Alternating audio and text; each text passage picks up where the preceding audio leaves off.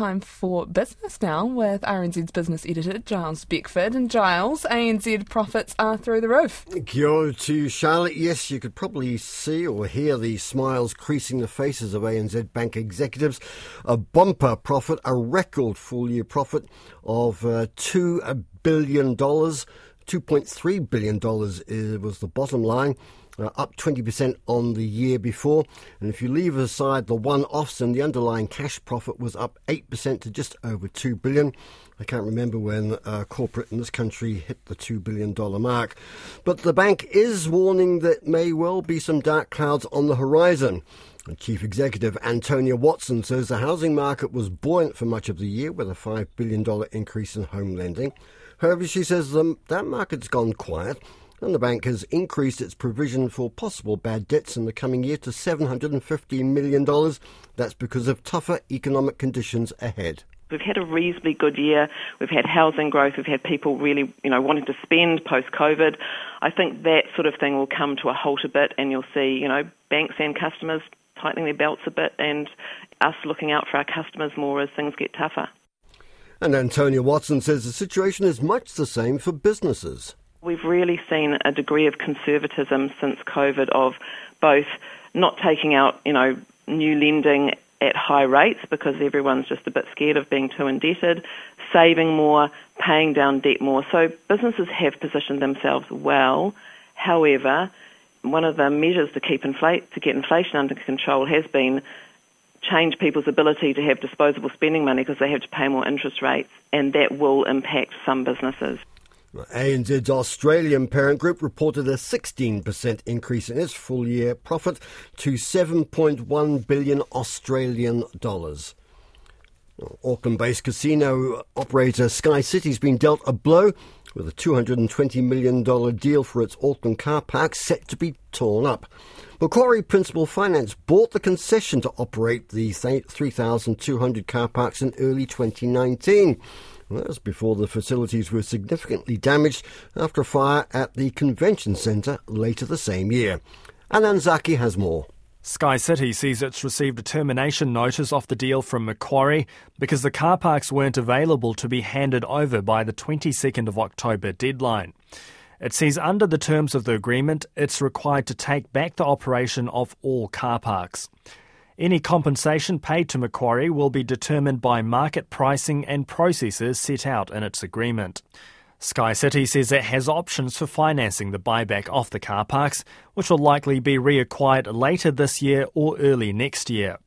It comes against the backdrop of court action between Fletcher Building, which is rebuilding the convention centre, and its insurers over who should ultimately pay the bill to Macquarie.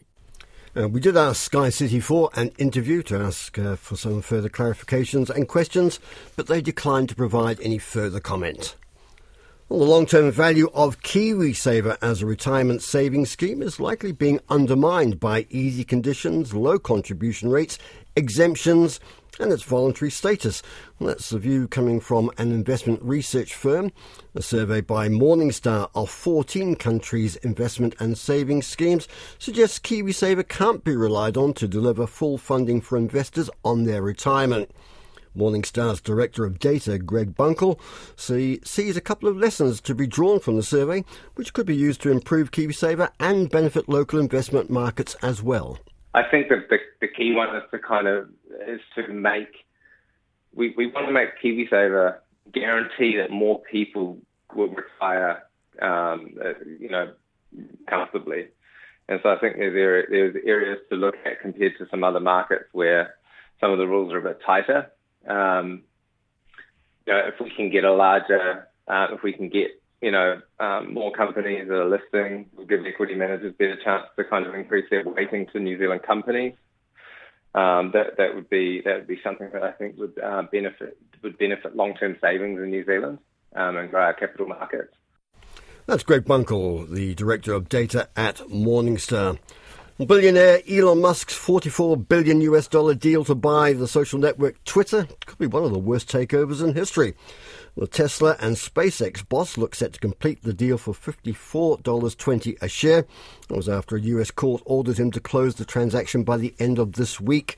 New York University marketing professor Scott Galloway says the Twitter deal's overpriced and it'll be the worst takeover since America's Online's acquisition of Time Warner in 2001, shortly before the dot-com bubble burst. I think Elon Musk is on the green mile on day one, executing what will be the second worst acquisition in history.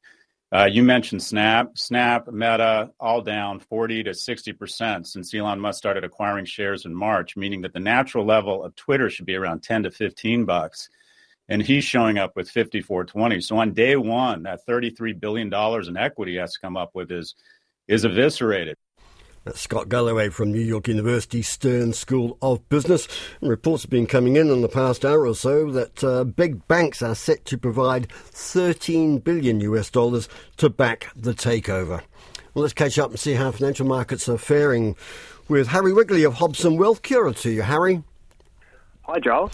Well, it wasn't a particularly happy day on Wall Street, especially for technology stocks, and we looked like we had a bit of a muted start to the day as well. Yeah, look, pretty mixed results overnight. The Nasdaq down 2%, while the Dow Jones was flat. Here in New Zealand, we are up a touch, 4 points to 11,050.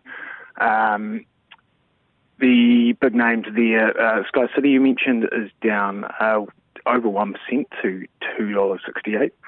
EBOS up a little over 1% at $36.54, and Contact Energy also up over 1% to $7.25.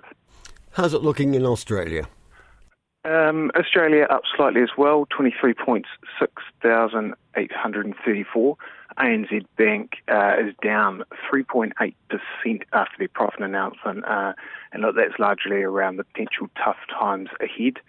Other big names, BHP up 2.5% to $39.50, and Rio Tinto 1.4% up to 93.18.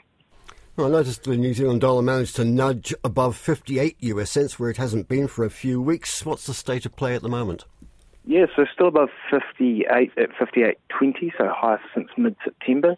Against the Aussie, 89.85. Against the pound, 50.12, and against the euro, 57.80.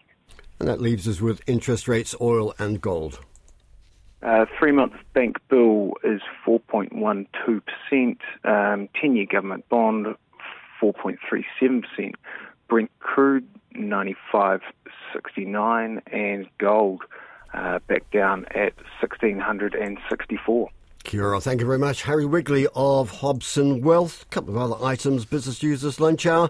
The information management and courier company Freightways has given an update on first quarter trading. It says it's up 6% on the year ago. Just over $19 million is the profit.